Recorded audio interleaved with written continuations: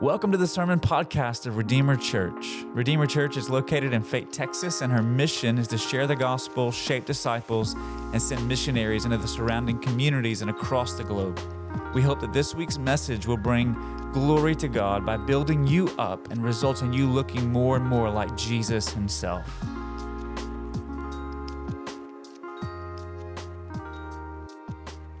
If you're a guest with us, I just want to turn your attention to the guest card that's either on your seat or around you somewhere.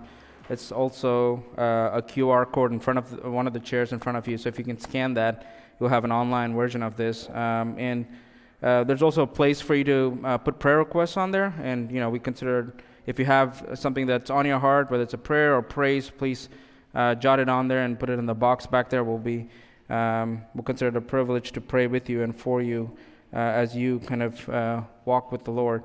One of the other things that we typically do the beginning of this time is also dismiss the kids. But being the third Sunday, we're going to have our kids in here with us today. So it's going to be a little noisy, but mine's probably going to be more noisy. But so we're just going to roll with it. Let me pray for us as we kind of move into this time of teaching. Father, we thank you for this time again as we move into this time of opening your word and listening and hearing from you. We pray that your word will go forth and that it will bear fruit, that it won't return empty. We pray for each of our hearts and our minds that we will be open to you, and that your Holy Spirit will be working in our lives and in our hearts, that we will be sensitive to what you have to say, and that we will be obedient to that. And as we look at and learn, and as we look to be faithful to you and glorify you with our lives, we ask all this in Jesus' name. Amen. So as the elders were planning the fall sermon series, we were kind of thinking and praying and planning. A couple of themes had come up on the list, and one of the themes that kind of we all landed on was the theme of hope. Kind of thinking about what should we as believers think about hope, and I know we could all use a little bit of hope, right? Given what's happening in the world. But the idea was to kind of explore what it meant for us to have hope. What does it mean for us to be a hopeful congregation?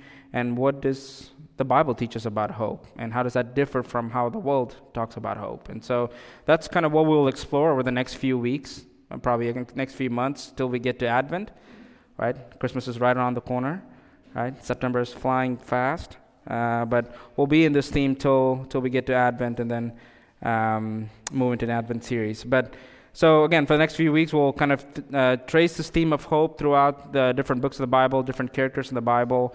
And we'll kind of look at what did hope look like in their lives, what role did hope play in their lives, and what does that mean for us today, and what can we learn from it? So our prayer as we kind of were preparing and thinking was that we as a congregation would be empowered with hope, be empowered with this hope that the Bible talks about, and that we will be encouraged and be hopeful no matter what season of life we find ourselves in. All right, so I think it probably is prudent to kind of look at what we mean by hope as we are going to look at as we begin this series. And so I just want to kind of talk through a little bit about definitions about what is hope, what hope is not. Oftentimes words like hope and peace and faith and God all kind of morph into have their own meanings. Sometimes over time they mean quite different things, and even what it meant a few centuries ago, it's probably not true today. And so we just want to kind of unpack that a little bit before we move into our scripture for this morning. So oftentimes hope in like the average day usage probably means something like a wish or a desire or something you're wanting or hoping would happen, right? Living in Texas a few weeks ago, we were all hoping for what? Rain, yeah, right? Rain, hoping that the the cracks in our yard would close so our kids wouldn't fall through. Right? Football season started, so a lot of the Cowboy fans I hear are hoping for a Super Bowl this year. Or you may hear, people say, I hope I get that job, I hope I get the promotion.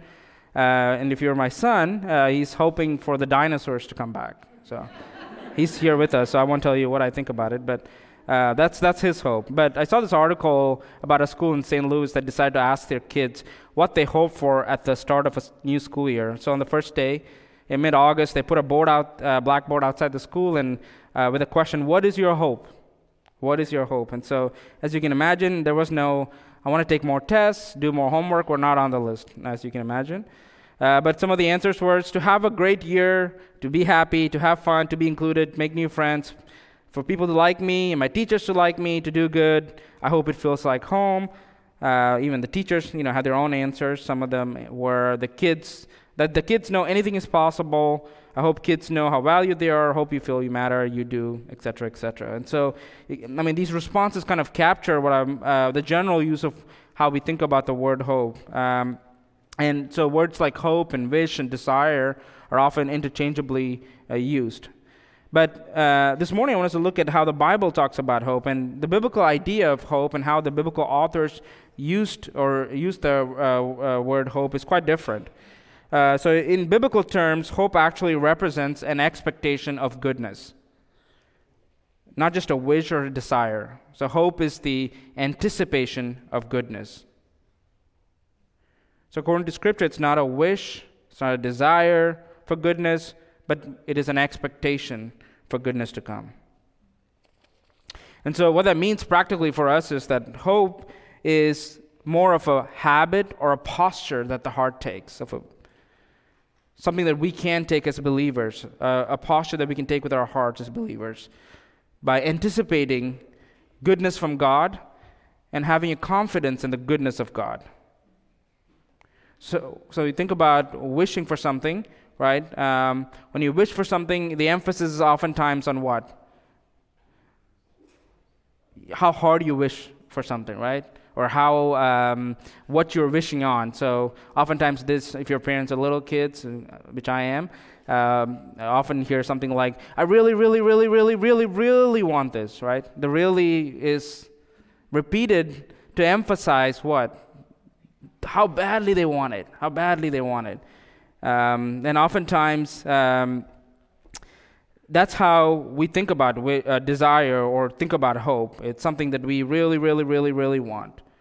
But in contrast, the emphasis in biblical hope is not just it's not just how badly we want it or how much we desire it, but rather it is in the person of Jesus.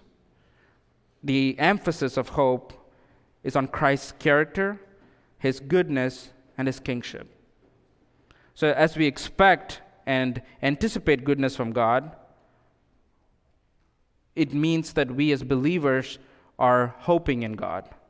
This is what it means to hope God, to expect and anticipate goodness irrespective of our circumstances, irrespective of what we desire or irrespective of what the evidence is telling us. We put our hope in God by expecting goodness from Him. So again, differentiating hope from wishful thinking is one thing, but it also is quite different from positive psychology or positive thinking or optimism even. Optimism may or may not be a good thing, but they're not how the Bible describes hope. So if you think about optimism, for example, it's very circumstantial, isn't it? Right? What do we mean when we say ask somebody to be optimistic or be positive about it? What does it mean? It essentially means take oftentimes a bad situation or something negative and look at the positive aspects of it, or create a narrative that is a positive spin on it. Oftentimes that's what we think about when we think about asking somebody to be optimistic about something.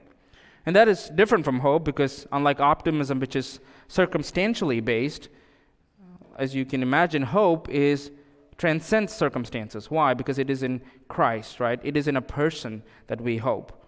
And it is not dependent, so biblical hope is not dependent on what the circumstances are that we find ourselves. Okay, so that's kind of some definitions of hope and how it differs from wishing or optimism, etc.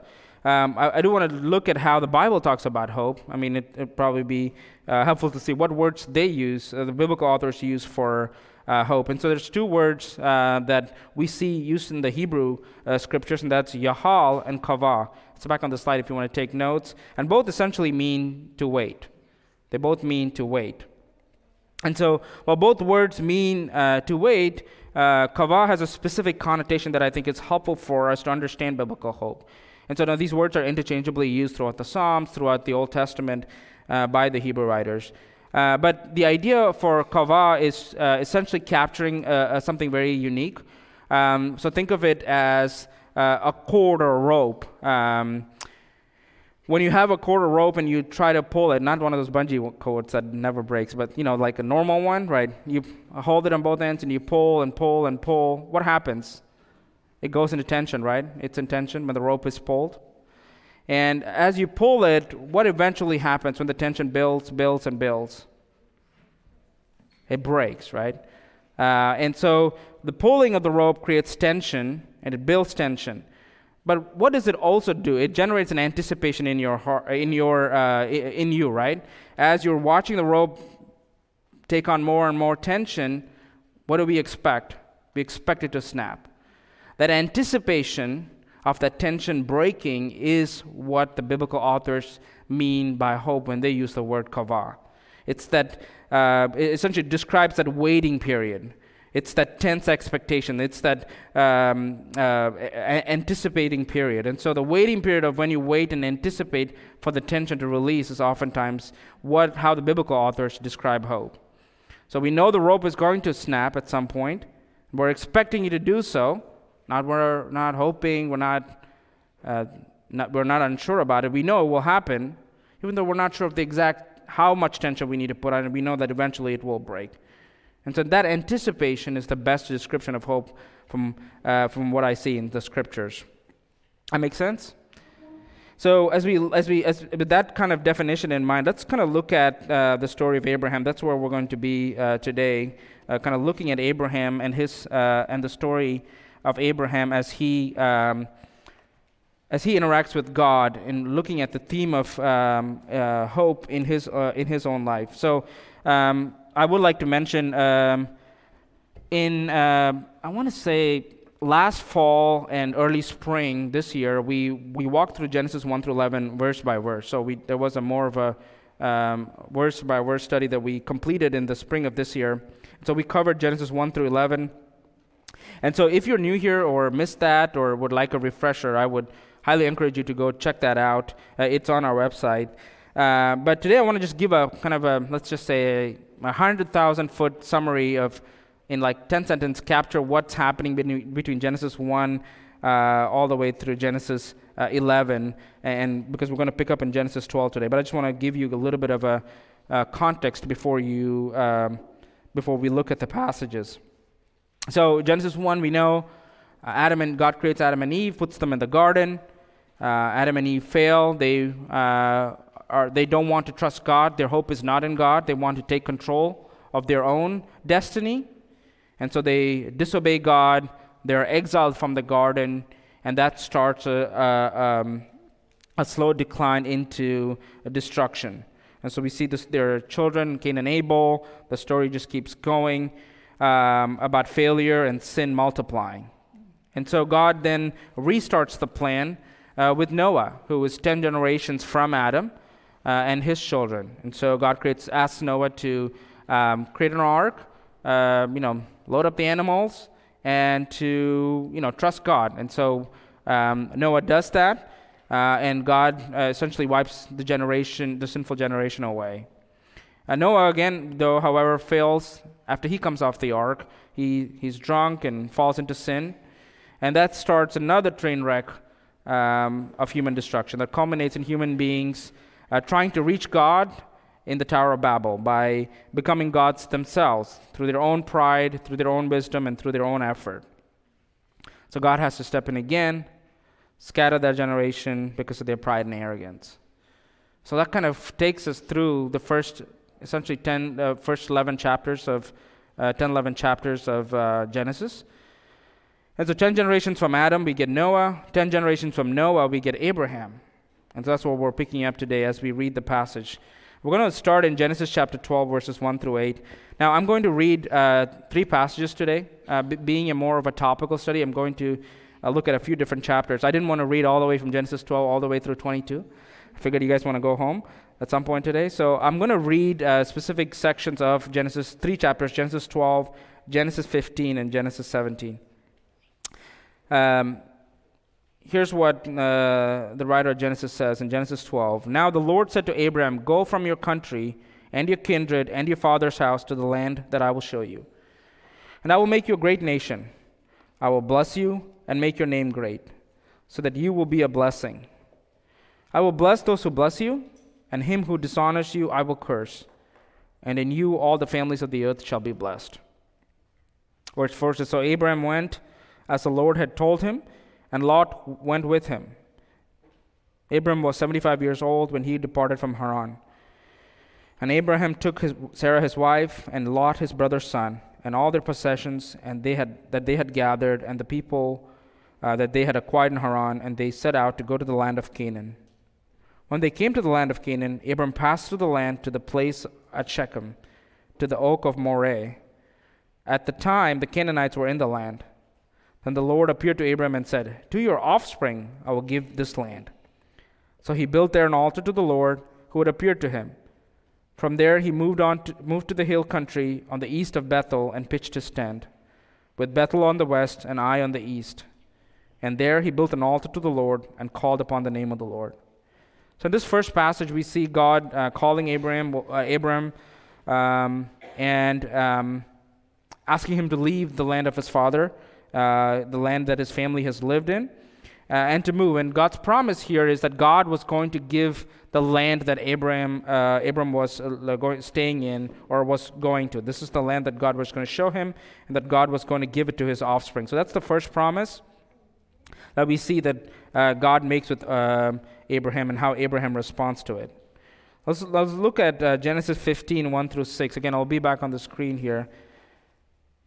But in Genesis 15 and verse 1 says, "After these things the word of the Lord came to Abram in a vision. 'Fear not, Abram, I am your shield. Your reward shall be great.'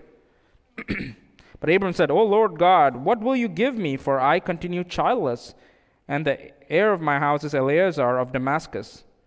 And Abram said, 'Behold, you have given me no offspring, and a member of my household will be my heir.' And behold, the word of the Lord came to him, 'This man shall not be your heir. Your very own son shall be your heir.' And he brought him outside and said, 'Look toward heaven and number the stars. If you are able to number them.' Then he said to them, 'So shall your offspring be.' And he believed the Lord, and he counted it to him as righteousness." So here, kind of the second movement in Abram's life is God says, "I'll give you the land, and to your offspring I'll give the land."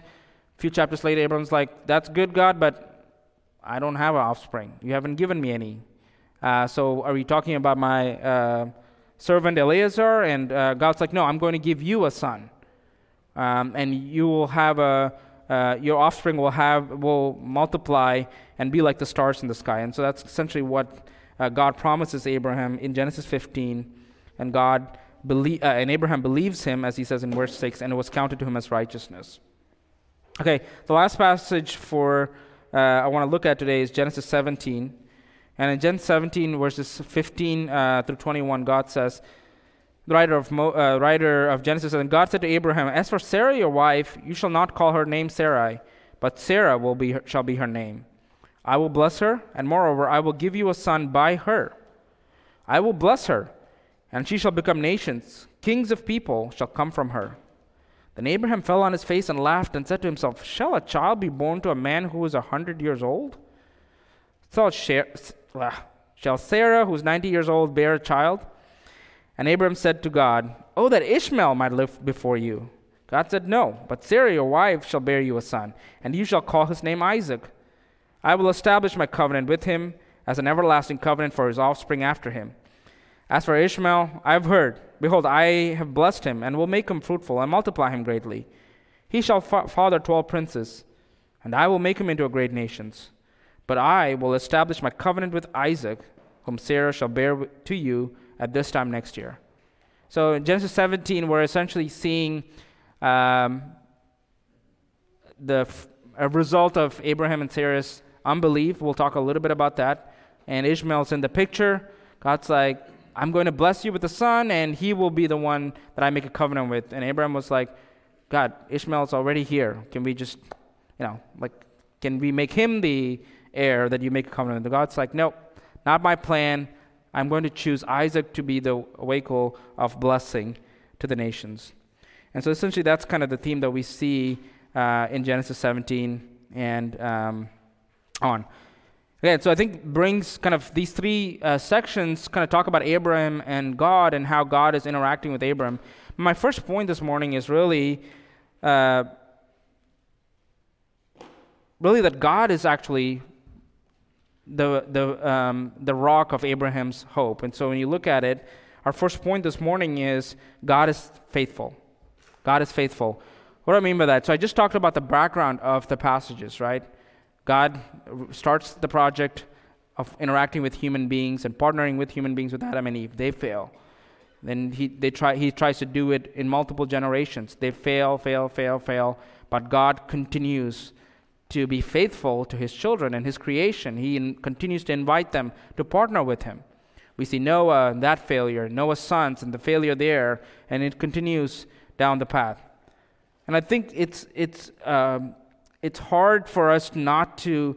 It's good, I think, to commend Abraham about his response, but I think it's hard for us to look at Abraham's response, but also really look at God's faithfulness, because as we think about Abraham's response, I think we have to first understand why was Abraham so confident in God's promise. Why did Abraham respond as such? And I think it's because Abraham trusted that God was faithful, that God repeatedly invites us human beings, in spite of our failures, to partner with him. And so God's relentless faithfulness is the basis of our hope.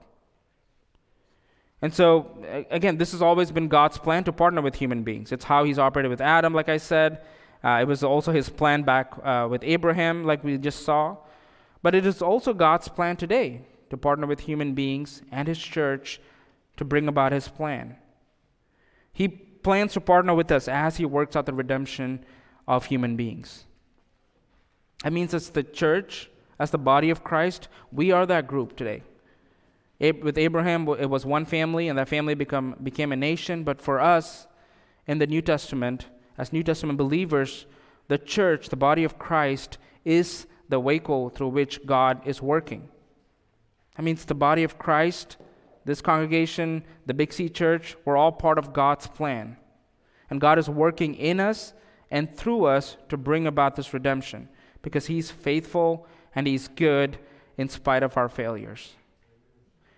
It doesn't mean it won't be messy, right? I mean, Abraham's journey was not messy. I didn't read all the passages here, but when you read the Genesis account, and I encourage you to do that, you see both Abraham and Sarah doubt God's goodness multiple times. Both of them try to help God, right? Speed up his timing, fix his timing, help him out. And so multiple times in Abraham's journey, as he travels, as he makes this journey that God calls him to, he tries to preserve his own life by lying about his wife.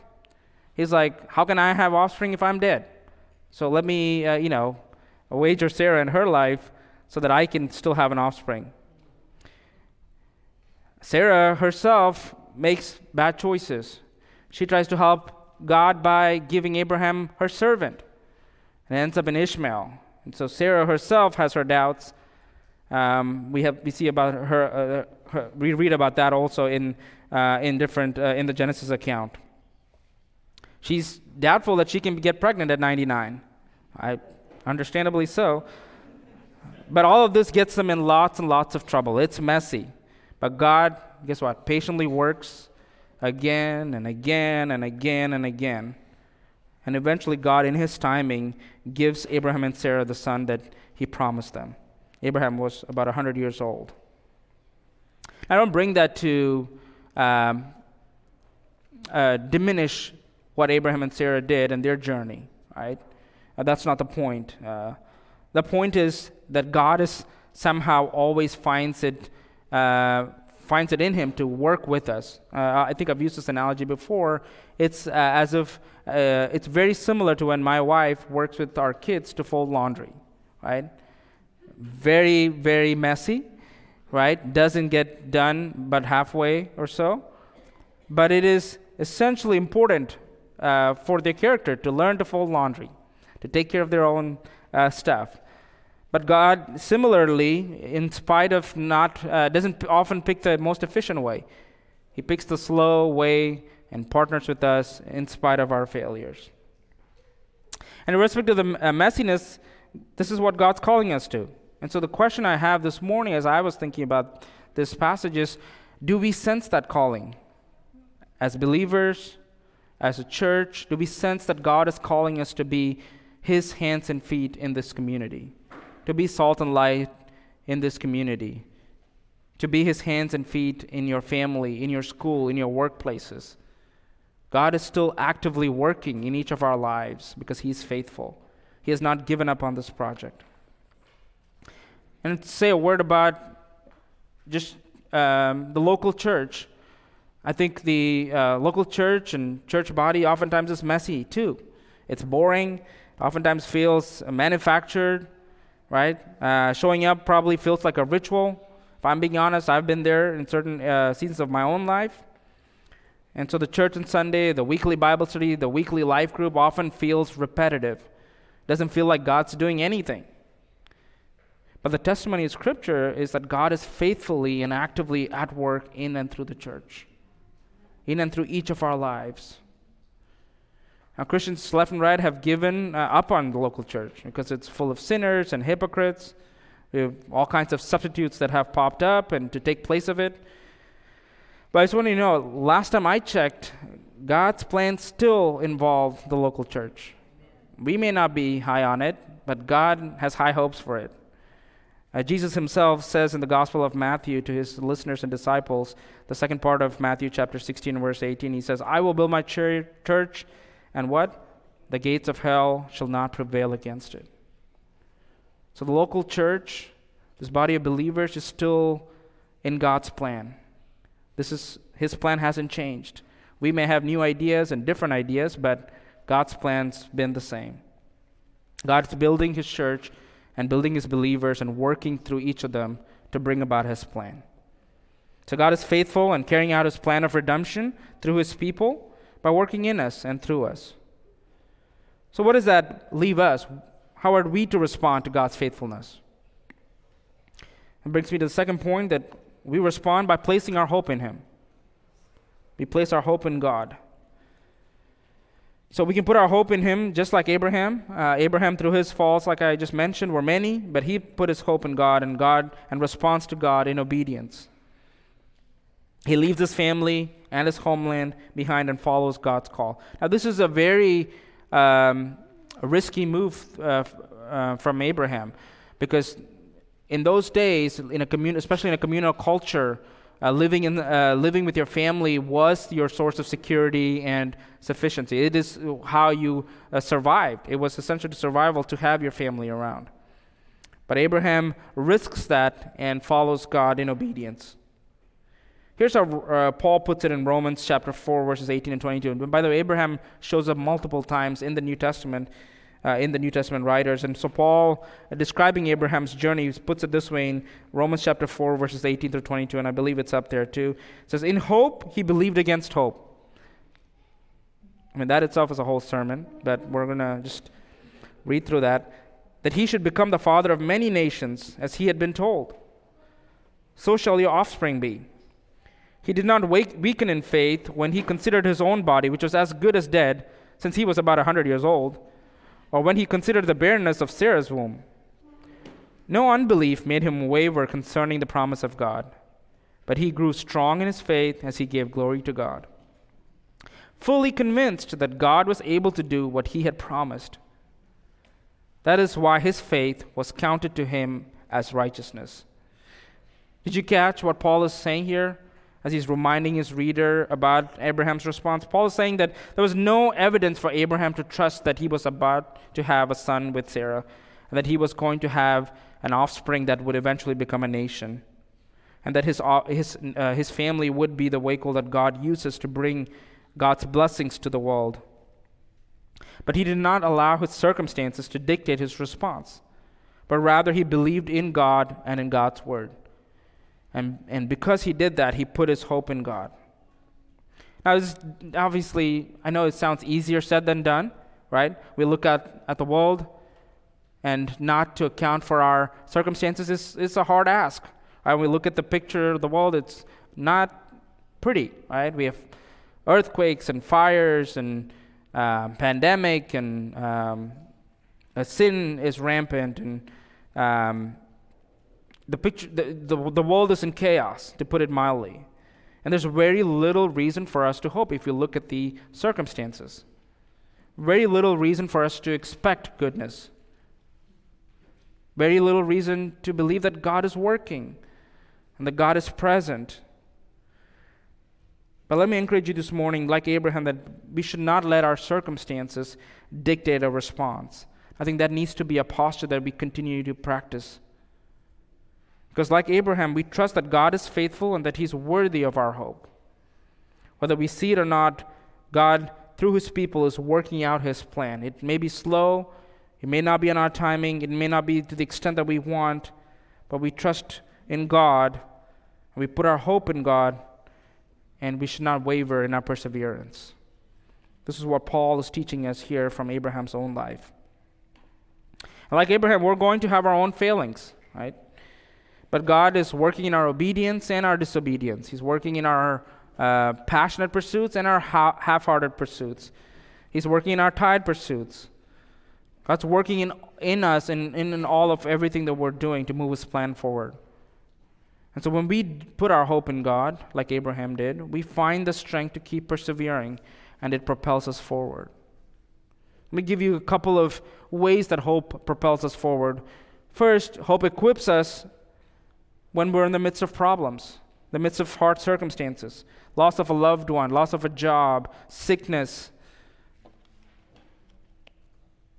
health issues, marriage problems, parenting problems, whatever it is, hope equips us, because hope is expecting God to be good and to know that God has good things in store for us. So when we trust that Jesus is in control, because remember, hope is in Him. Our emphasis of biblical hope is in Him, His character, His kingship, His goodness. We trust that because Jesus is in control, that He will bring about the good in every situation. And hope grows in us as we regularly exercise this muscle of putting our trust in Jesus. Second, hope propels us forward by keeping us from going down the doom scenarios. We've all been there, haven't we? Right?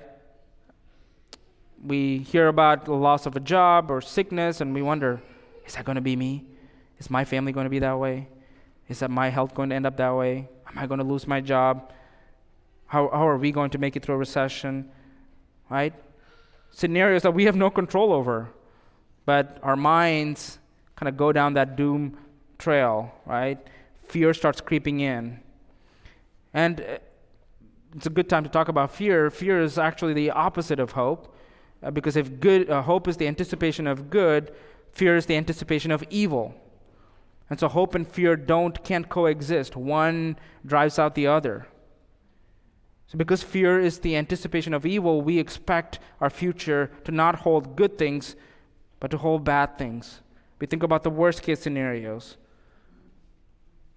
But hope teaches us that irrespective of what the circumstances, God is in control. It gives us the strength and courage to look forward into the future, no matter how uncertain it seems. It keeps us from trusting ourselves and for us to make it happen. And keeps us from worrying about outcomes that we don't have any control over. Third, hope propels us forward by giving us the freedom to be generous. Hope teaches us that we can be generous with our time and our money and our resources because God is going to meet my needs. We trust and are able to be generous wholeheartedly and follow God wholeheartedly because we don't have to worry about if we're going to have enough because we know God is in control. We know God is going to provide, and our hope is in Him. So again, exercising hope allows you to be generous. And lastly, and I can keep going, I just want to mention one, hope essentially increases your capacity to forgive, because you don't feel that you have to set things straight every single time. When somebody has wronged you, we trust that God will set things straight.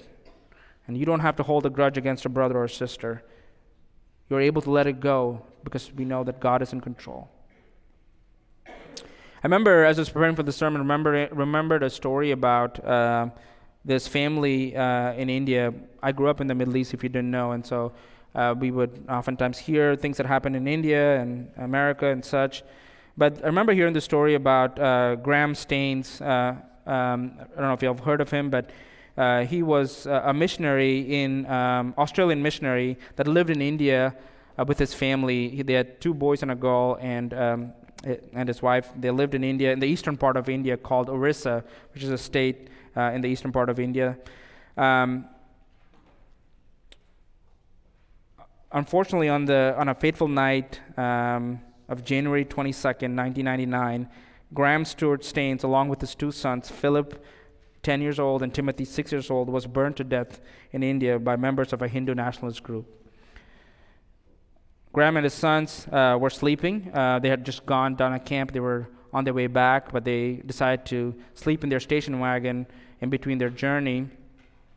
When in the middle of the night, a mob of 50 people showed up with axes and implements and attacked the vehicle and set it on fire, trapping them inside and burning them to death. And so Staines and his son woke up, but they were not allowed. Obviously, they tried to escape, but they were prevented from doing so by the angry mob. And so essentially, remember clearly, vividly, still seeing pictures of this in the newspaper of just this burned station wagon completely obliterated by the fire. So while this is a horrific story and a religious persecution of Christians in India, in certain parts of India, is not unheard of, the reason I remember this story is because of how Graham's wife responded to the frenzy following this killing. Now, it was a national news and caused a lot of uproar in India. But in her affidavit before the commission on the death of her husband and 2 sons, Gladys Staines stated this way: "The Lord God is always with me to guide me and help me to accomplish the work of Graham. But I sometimes wonder why Graham was killed, and what also made his assassins behave in such a brutal manner on the night of the 22nd and 23rd of January 1999. It's far from my mind to punish the persons who was responsible for the death of my husband, Graham, and my 2 children. But it is my desire and hope that they would repent and be reformed." Even as a little boy, I remember being moved by the news. I mean, I don't even think I was a believer at that point. But I remember hearing the news of the incident and hearing her response and just being shocked. Because even as a child, I could not fathom what empowered somebody whose loved ones were ruthlessly murdered to not want to punish the perpetrators. What drives a person in that scenario to not grow hopeless and get in despair, but rather to have hope and to desire the salvation of her husband's killers and continue to serve in that community? What fueled Abraham and his trust was this hope that Gladys is reflecting here. It is this hope and the expectation that God would come through, that God would set things straight. And just like Abraham was used by God to bring the promise of God's blessing to the entire world, Gladys, as each of us as believers, the church, and every believer, can have hope that God will work through you and in your lives to bring about His plans if we put our hope in Him. My third point for today is that God always fulfills His promise. So we began by looking how God is faithful, how Abraham responds to that faithful God by putting his hope in Him. And I want to finish with this point about how God comes through for Abraham and what that means for us. As you read in the passages, God essentially fulfills all the promises that He gave Abraham. He gives him a son through Sarah. Isaac has 2 sons himself, Esau and Jacob. Jacob has 12 sons that eventually become the 12 tribes of Israel, and the family then just keeps growing. We actually also, we obviously know that one of Jacob's sons, Judah, would also be the grandfather of, through the lineage of Judah would be where Jesus, God's own son, would come into the world. And Jesus himself would reconcile the world through his life, death, and resurrection.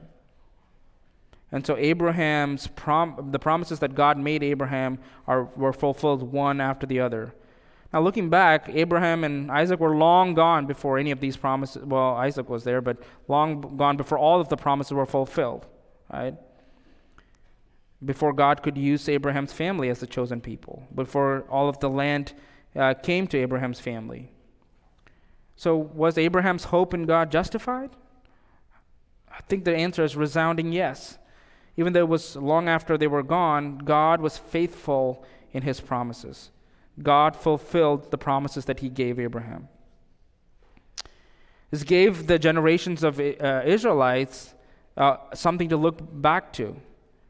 They followed Abraham and the courage that Abraham had and the trust that Abraham in God. The nation of Israel went through lots and lots of hardships, their own mistakes, their own captivity, their own disappointments. The picture was bleak for most of that time. But they themselves looked at Abraham and how God was faithful to Abraham and trusted that God would come through for them too. And God continues to do that for us today too. Because God not only fulfilled Abraham's promise, he also fulfilled his promise to us to send a Savior and to save us from our own sins. As New Testament believers, we are benefactors of that promise too, aren't we? How God was going to reconcile the world was a mystery to generations prior to Christ's coming and dying on the cross. But we, on the other side now, are able to see God's plan in place, God working out his plan. And we have the benefit of seeing the fulfillment of that plan by knowing Jesus and how he died on the cross for our sins, rising again from death, and defeating sin and death. But we not only have promises that have been fulfilled, God has also given us a promise for us to look forward to. Right? And that is the promise of Christ's second return. Because God always fulfills his promise, we can be certain of this return too. We are to endure and look forward to the second coming of our Savior. When he comes back, he tells us that he will set the world straight. He will heal the brokenhearted, that he will bring it all back into right standing. That he will heal everything that is broken in the world. He will put an end to the chaos, and he will reign supreme. And like Abraham, it may not be fulfilled in our own lifetimes, but we can trust that God in his perfect time will bring about his work in completion.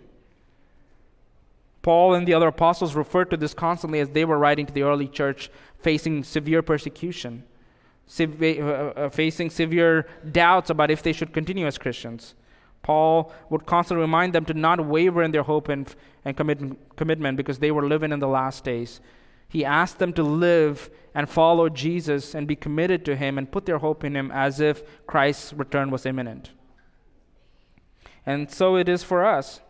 As believers, we're waiting for the second coming of Jesus. And as believers, we should not take that lightly. I think we should continue to practice putting our hope in Christ when we hear stories of disasters, when we hear that the circumstances are not favorable. In the meantime, God's working his plan out. He's working in our children, he's working in our marriages, he's working in our communities, he's working in our neighbors. So when we face our trials and difficulties and the busyness of life overwhelms us, busyness of work and ministry and church and life, we can find comfort that God is working out his plan and that we can trust him. So let us put our hope in him. Therefore, as we are reconciled, we who are reconciled to God have been given a living hope and an inheritance that is waiting for each of us. The trials and difficulties that we're facing are in fact purifying us to reveal the genuineness of our faith. Peter puts it this way in 1 Peter 1, chapter 1 and verse 13, which I highly encourage you to read 1 Peter 1. The whole chapter is phenomenal when it comes to this topic of hope. But Peter writes this, "Therefore, preparing your minds for action and being sober-minded, set your hope fully on the grace that will be brought to you at the revelation of Jesus Christ. Preparing your minds for action, being sober-minded, setting your hope fully on the grace that will be finally and fully realized at the revelation of Christ when in His second coming. All right, let's land this plane. How do we nurture this hope that we just talked about? I think as believers, we've all been there, that where we've realized if hope is not flamed or kept alive, it will die. We've all experienced this.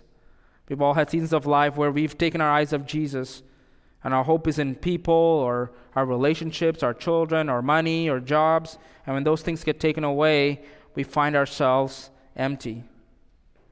So the first and primary way that we grow hope and keep it alive is to stay connected to the triune God through prayer and Scripture.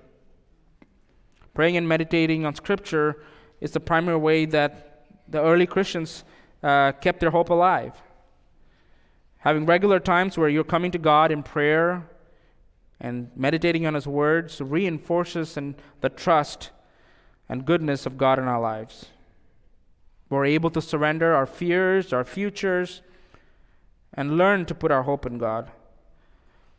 And we all, again, I'm not saying anything new, but the Holy Spirit often, we've all experienced this, where the Holy Spirit often uses these times to remind us about God's faithfulness in the past, in each of our lives specifically, but also in giving Jesus, His Son, as an evidence of His faithfulness. Second, we keep this hope alive by stepping out of our comfort zones. Again, because hope is a muscle that needs to be exercised, we need to regularly look for ways to exercise it. And what do I mean by exercise? It basically means to take steps of faith. God is probably calling you and your family to something right now that maybe you've put to the side. It's like maybe later, maybe another day, maybe not now, maybe never. But how is our response? What's keeping us from stepping out in faith? Now, all of us are guilty of staying in our comfort zones, me included, right? We're overprotective of our time, of our resources, our relationships. We're often unwilling to take steps of faith and be vulnerable. But for our hope to develop and to grow like Abraham's, we must take those steps of faith and trust God and be obedient to Him. I remember my own life, like I mentioned, the Holy Spirit has to constantly remind me of this. So I'm preaching to myself here. I realized a few weeks ago, kind of came to mind that God often likes to work in our lives when we're outside our comfort zones, at the end of our rope. As I was kind of thinking about that, I remember the Holy Spirit reminding me or convicting me that the goal of my entire adult life is to have a bigger comfort zone, right? Bigger bank account, secure, stable family. It's always been bigger, bigger, bigger, so I don't have to face or be outside my comfort zone. And it's forced me to reevaluate my own obedience. So can I encourage you to trust Jesus and step out in obedience to what He's calling you to? And finally, get in community with other believers. This is again how the early church kept their own hope alive. God calls us to live in community, so we can see how God not only works in our own lives, but that we can encourage others in their own walks. See, hope is like a reservoir of strength. Sometimes that strength is for you and your trials, but sometimes it's to encourage others in your community. And this is how we as believers sharpen each other and comfort each other and walk with each other in this journey. And this is how Christ expects us to spur each other on. So make a commitment if you already haven't to get plugged into a regular and faithful community of believers, whether it's here or somewhere else, whether it's finding a life group, whatever it is for you, that next step. Can I encourage you to take that this morning? So as the band comes up and we close this morning, let me leave you with these words let me encourage you to choose hope even when there's no sign in your current circumstances that things will get better, whatever the situation is. Look at back at God's faithfulness, past faithfulness, and let it motivate you and so that you will have hope for the future. And may the Holy Spirit fill us with a deep reservoir of hope to sustain us as we look to Him. Because if we persevere in trusting the Lord, our hope will not disappoint us. I pray for us. Jesus, we thank you for this time this morning as we've listened to what it means to have hope in you. It begins with recognizing that you are a faithful God, that you've patiently worked with us and invite us to be partners with you. Even when we often want to take control on our own hands and go about our own ways and execute our own plans, you are patient. You patiently invite us back in and reconcile us back in. I pray for each of the families that are represented here, each of the believers that are represented here, that you will continue to work in their hearts, that you will point into their hearts where they themselves need to put their hope in you.